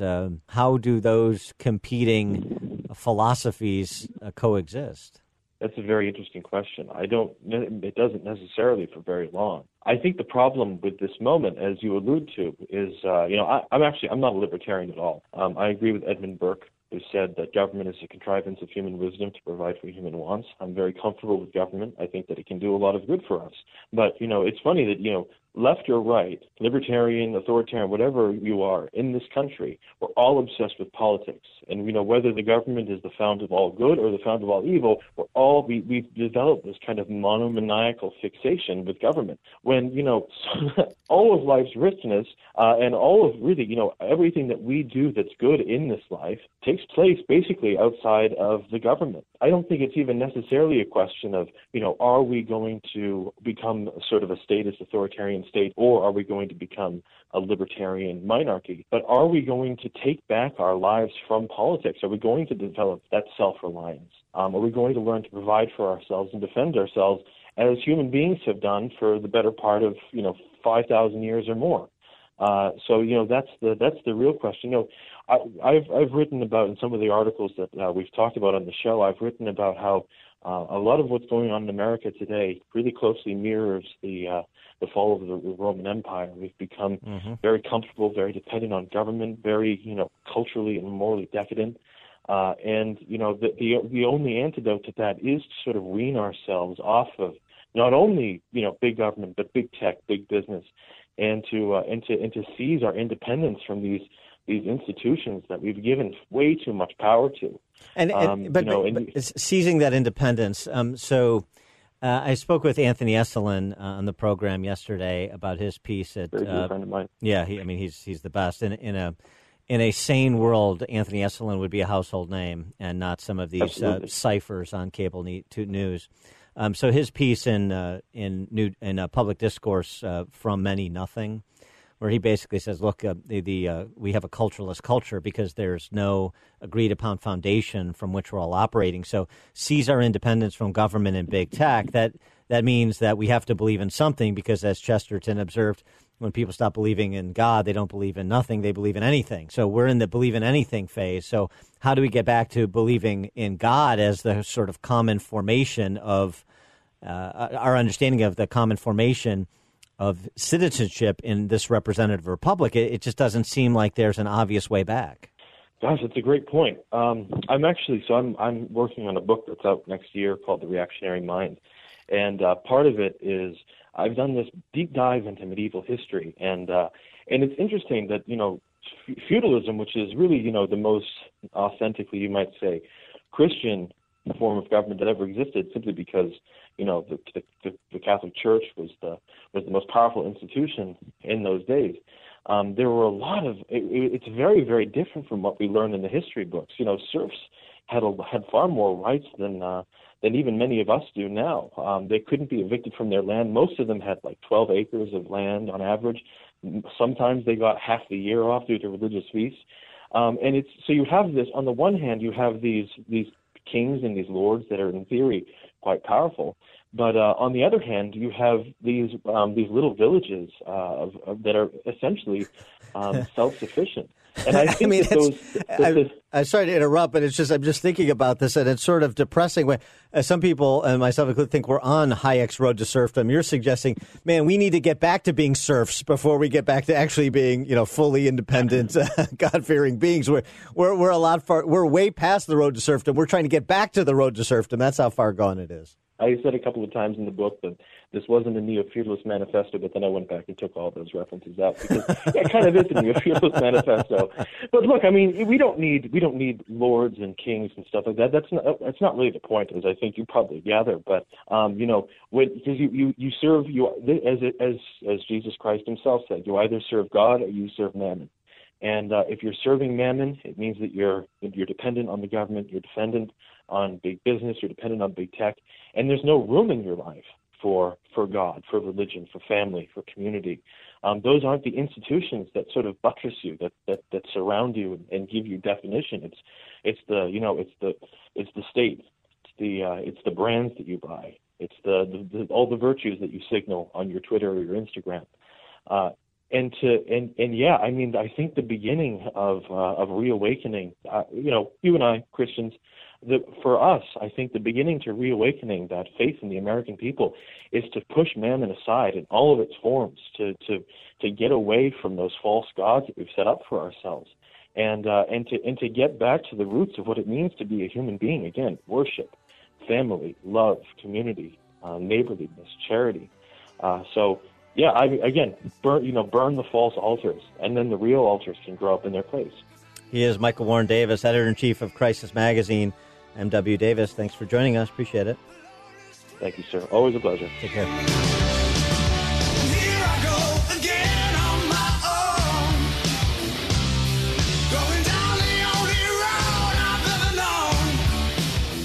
Exposing political fakers, fixers, and takers. He's Dan Proft, and this is The Dan Proft Show.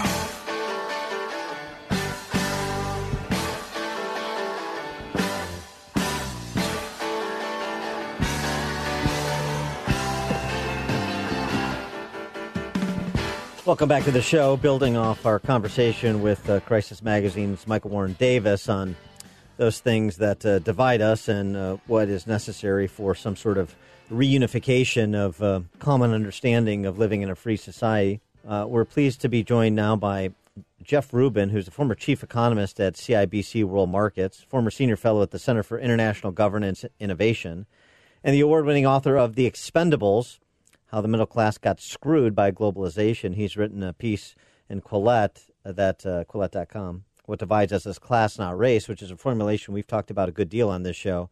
Academics like Michael Lind at the University of Texas, Joel Kotkin, who've written books on the from various angles, but sort of coming to the same very similar conclusions. This time it's not an academic, but the former chief economist at one of Canada's biggest banks saying so. Jeff Rubin, thanks for joining us. Appreciate it. My pleasure. Explain how you see the divide in the Western world. You talk about the middle class being screwed by globalization, but how does this play itself out where those that have made their way to middle income status can be aligned with those immigrants or indigenous in Canada, the United States, the Western world, who are trying to do the same?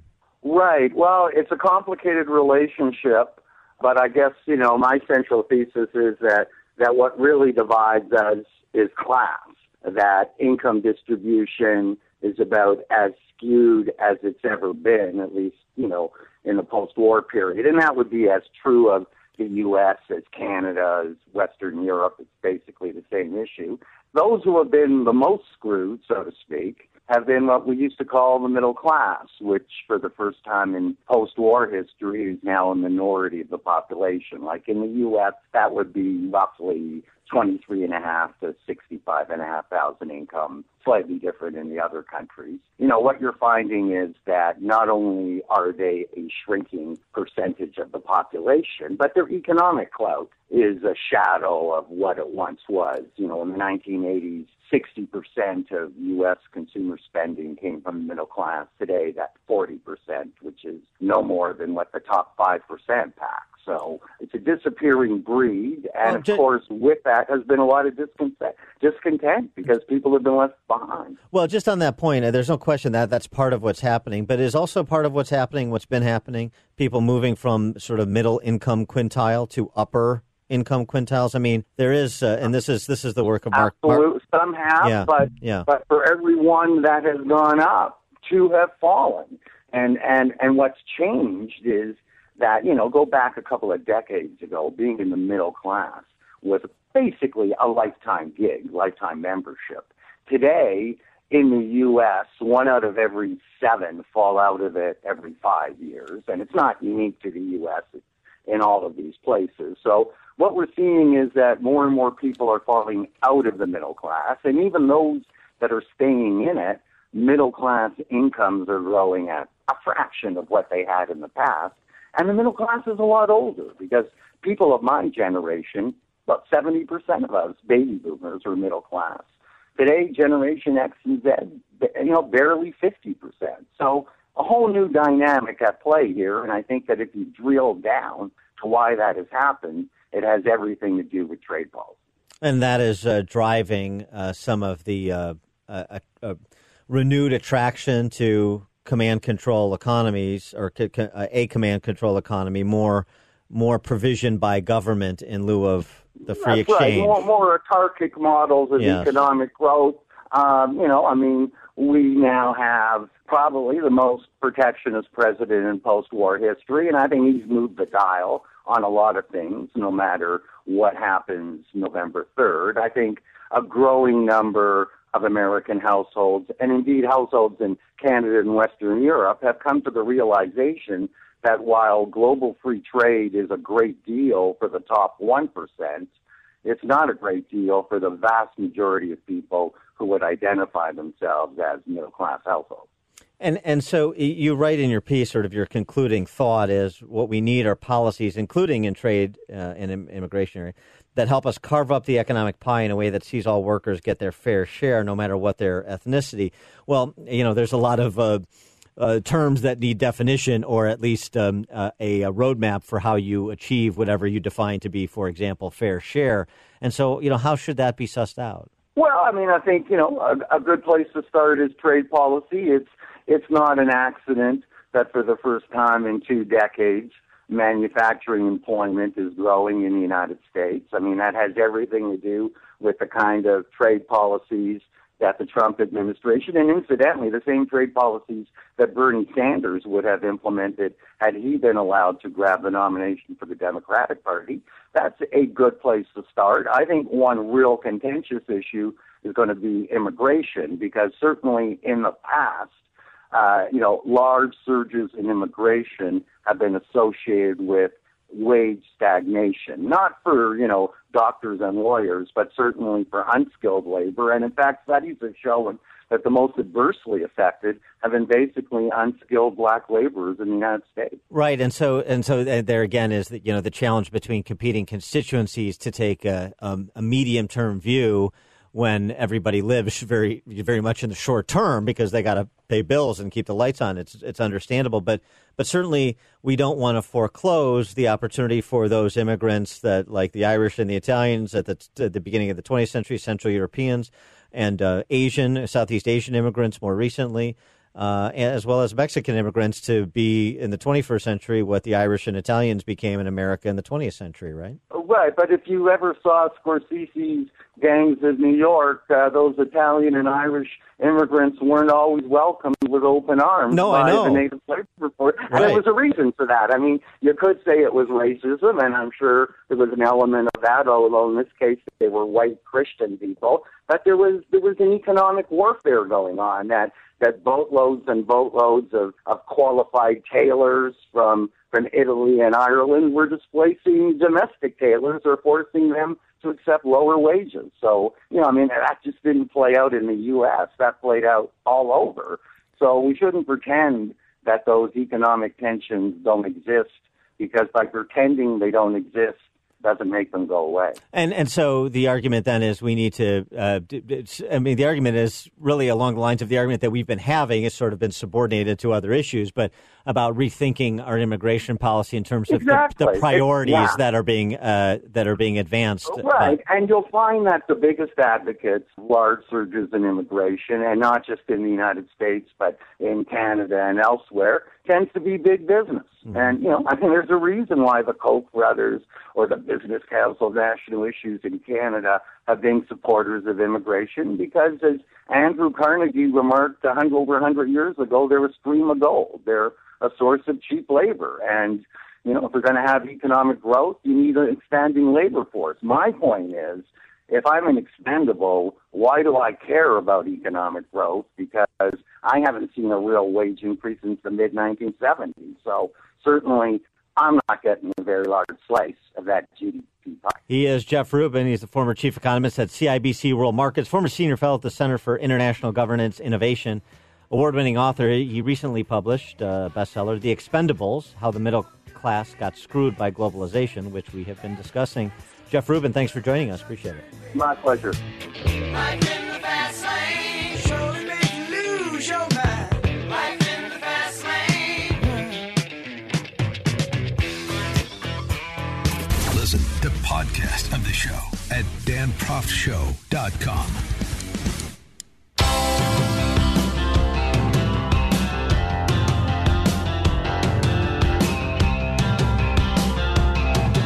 Welcome back to the show, and something that persists after November 3rd is what's happening to K-12 education, or what's not happening. What is happening is the school systems being turned into totalitarian indoctrination centers, basically, and what is not happening is preparing students to be critical, independent thinkers and developing the skills they need to be successful in life in whatever path they choose.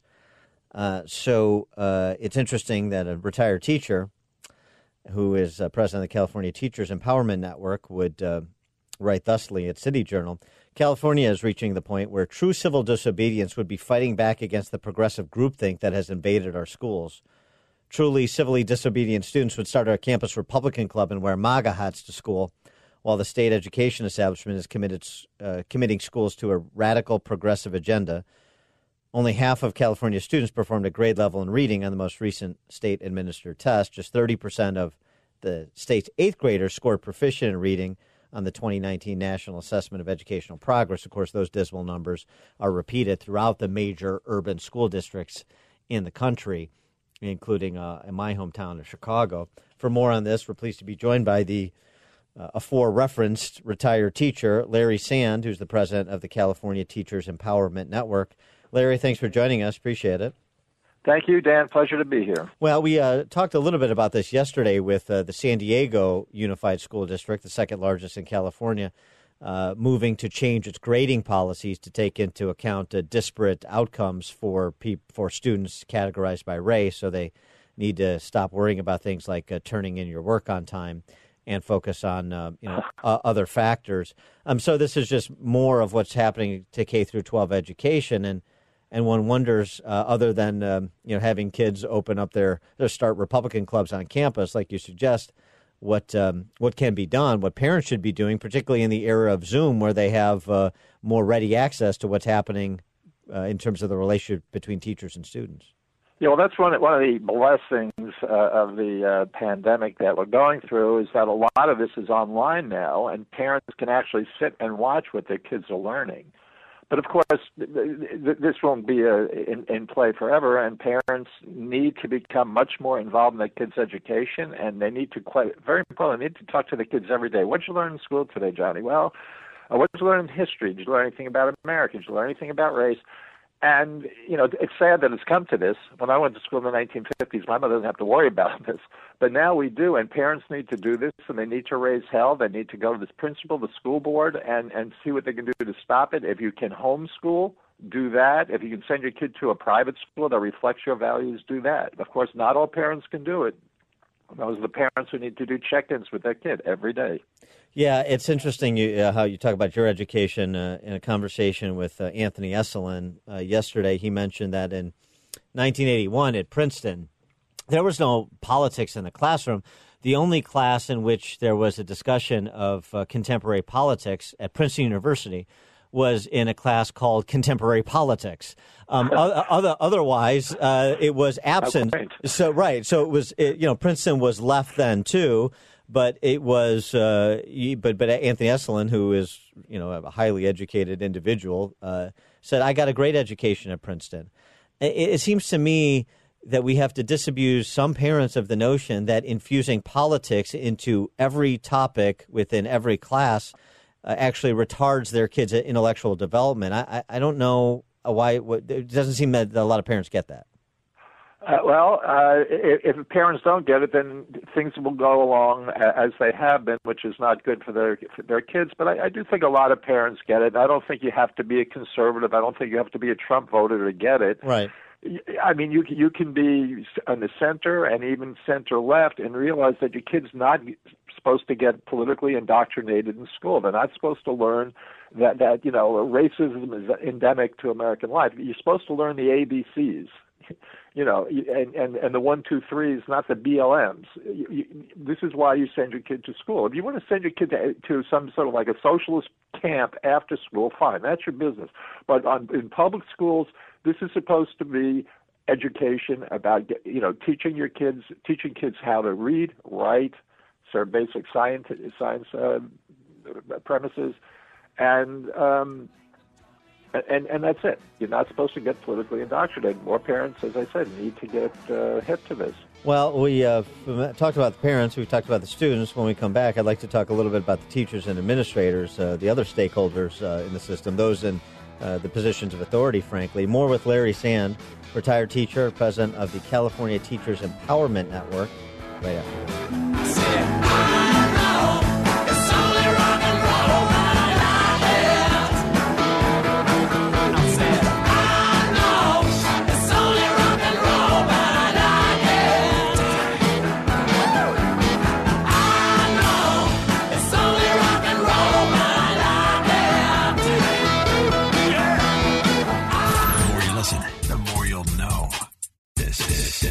This is the Dan Proft Show.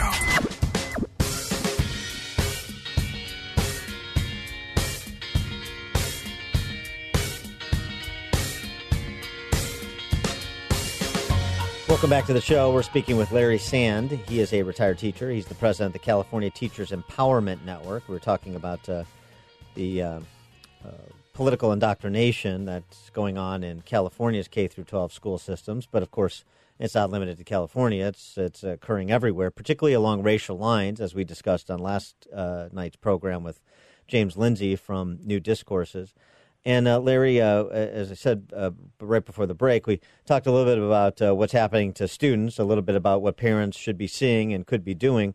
What about the teachers and the administrators? They think that this sort of hyper-politicized classroom environment is good for the kids? Is their purpose as a teacher or administrator? Well, obviously some do, and these are the teachers that push it. But of course, not all teachers are guilty of this, and that's why I keep harping on the point that parents need to become involved and find out what their kids are doing. Especially like in middle school, where a kid might have 6 different teachers. You need to go through each class, and what did you learn? Did your teacher say this? And unfortunately, due to the tenor of the times, especially in big cities, especially in progressive states like California, teachers who go against the tide can be shunned, to say the least. And the teachers need to step up and out other teachers, frankly, because they're affecting young children. Is there a possibility of a revolt from inside the house, so to speak, particularly in the era of Janice and actually Rebecca Fredericks before Janice, where you decouple from the union, you form your own cadre of teachers who actually believe in instilling a love of learning in children rather than a love of the Democrat Party? I mean, is that possible? Well, yes, it's possible, but it's very slow. I mean, people who predicted that teachers would flock from the union after Janice were wrong, and a lot of us knew it. Mm-hmm. It's a slow drip. It's not going to happen overnight, and not enough to make a difference in the near term. The unions still have a lot of power. They have a lot of money. They're in bed with the Black Lives Matter people, with the LGBT, go on and on. Right. The whole alphabet soup of affiliations. Right. Yes. Yeah. So the most immediate, once again, you have to go back to parents. They're in charge of their kids, and unfortunately, teachers. There may be an individual school where enough teachers revolt and things get changed, but overall, no, I don't think that's going to happen, not in the near term. Well, teachers are adults too, and in loco parentis, they have dominion over the kids for the school day, at least in traditional times. So I mean, what is the message to teachers in terms of their accountability for what happens in the classroom, what happens to the children under their charge? Well, in California, it doesn't really matter because you can't fire teachers after they get tenure, which is 2 years. Now, in other states, it's different, and we don't have time here to go through each state. Yeah. I'm just looking at through the California lens. 2 years, you basically have a job for life. Basically, 2 teachers every year get fired for performance in California out of 300,000 teachers. So teachers don't have to worry about that. They can do pretty much what they want. Well, right. So to my point, then, it's a question of getting teachers who have a particular philosophy on education into the ranks of teachers who are not currently in the ranks. Currently, it seems like it's a bunch of left-wing apparatchiks, and so they can do what they want. But if it was people who believed in instilling a love of learning and in terms of educating, in terms of teaching kids to be lifelong learners, then they could do what they want too without consequence. Right. Yeah. And they're certainly there. I'm certainly not trying to tar all teachers with a lefty brush. But, right. And those teachers go to school, do a good job. The kids learn. The kids like the teachers. The parents like the teachers. But you still have way too many on the left. And then when you have the education to end all hate here coming from the state superintendent, and you have bills to mandate ethnic learning, ethnic studies to graduate high school, you're asking for trouble, and it's going to happen. So it's a systemic problem, and it's an individual teacher problem, and until parents start raising hell, nothing's going to change. Yeah, Wokefornia, as you terminated in your piece in the City Journal. And it's interesting, the ethnic studies curriculum that was vetoed for now by California Governor Newsom. Interesting what the sponsor of that legislation said in promising to bring it back. He and those that were affiliated with him, including some members of the California Teachers Association, not surprisingly, one of the individuals said, white people in this society can still, with the stroke of a pen, say to children of color in this state that your history doesn't matter and that the only way your history will be told is if we get to sanitize it, scrutinize it, and approve it before it gets to you. So one of the things that some teachers, or some parents, I should say, who also don't like Trump, may come to find out, and maybe this is part of the argument to them, is that when Donald Trump goes away, whether it's on November 3rd or whether it's 4 years from now, they're just going to find new boogeymen. They're just going to find new boogeymen to do what they want to do. This never ends because this is so much bigger than Donald Trump. And I think a lot of people are so in the moment that get rid of Trump and everything will be better. This is not going to stop. No, you're absolutely right. No, this is a whole societal change thing. This is, Trump is sort of the figurehead, but there's so much else to. I mean, just look at the Supreme Court. Look what just happened. Amy Coney Barrett is now in the court, and the progressives are flipping out. And as you know, Biden may or may not try to stack the court. And it goes way beyond Trump. Trump is just about one piece of the puzzle. Tell us what the California Teachers Empowerment Network does. Maybe it should be modeled in other states. Well, very simply, we just try to get information to teachers about issues in their profession, union issues, curricular issues, and from a how can I say, liberal standpoint. In other words, we don't take sides. In my personal life, I'm very opinionated, but as president and leader of the California Teachers Empowerment Network, we just try to get fair and balanced information to teachers and about union issues, as I said, and anything else having to do with education, because the unions in the school districts do not give them fair and balanced information. He is Larry Sand, retired teacher, president of the California Teachers Empowerment Network, which he was just describing. Larry, thanks for joining us. Appreciate it. Thank you, Dan. Appreciate it.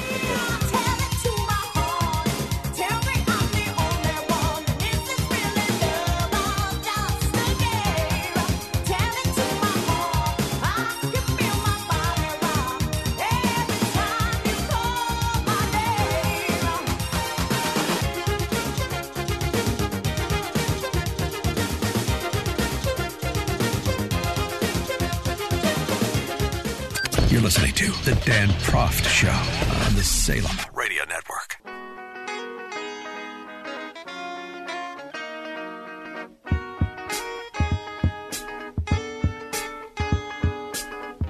Welcome back to the show. As we close out today, just picking up on our conversation with Larry Sand, that retired teacher out of California, and folding in our conversation with James Lindsay from New Discourses yesterday about critical race theory, because that's what Larry Sand was really talking about with respect to this ethnic studies curriculum and everything being force-fed through the prism of race. Our friend James Lindsay, we didn't get to this with him yesterday, but I wanted to, and I will tweet these out at Dan Proft because they're very useful flashcards. Critical Race Theory for Dummies flashcards that James Lindsay has authored for us. You know, you want to start with definitions, right? Defining diversity. Diversity equals, for the critical race theory activists, so you understand what they mean when they use these words.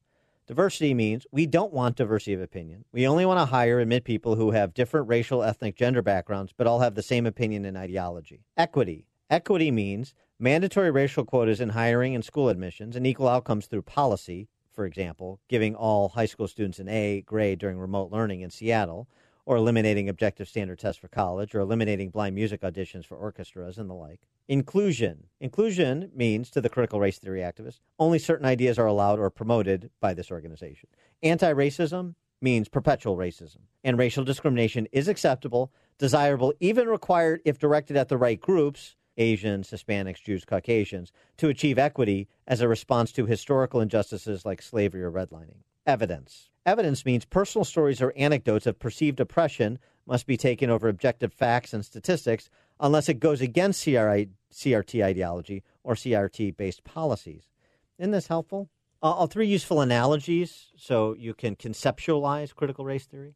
Again, critical race theory flashcards for dummies from James Lindsay, who, by the way, I want to emphasize, considers himself a man of the left. The useful analogies. Critical race theory is to race what communism is to class. Anti-racism is to racism what preemptive war is to war. Whiteness is to critical race theory what original sin is to Christianity.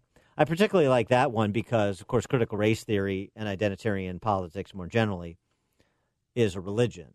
As I mentioned earlier in the program when speaking to Michael Warren Davis, when people stop believing in God, they don't believe in nothing, they believe in anything.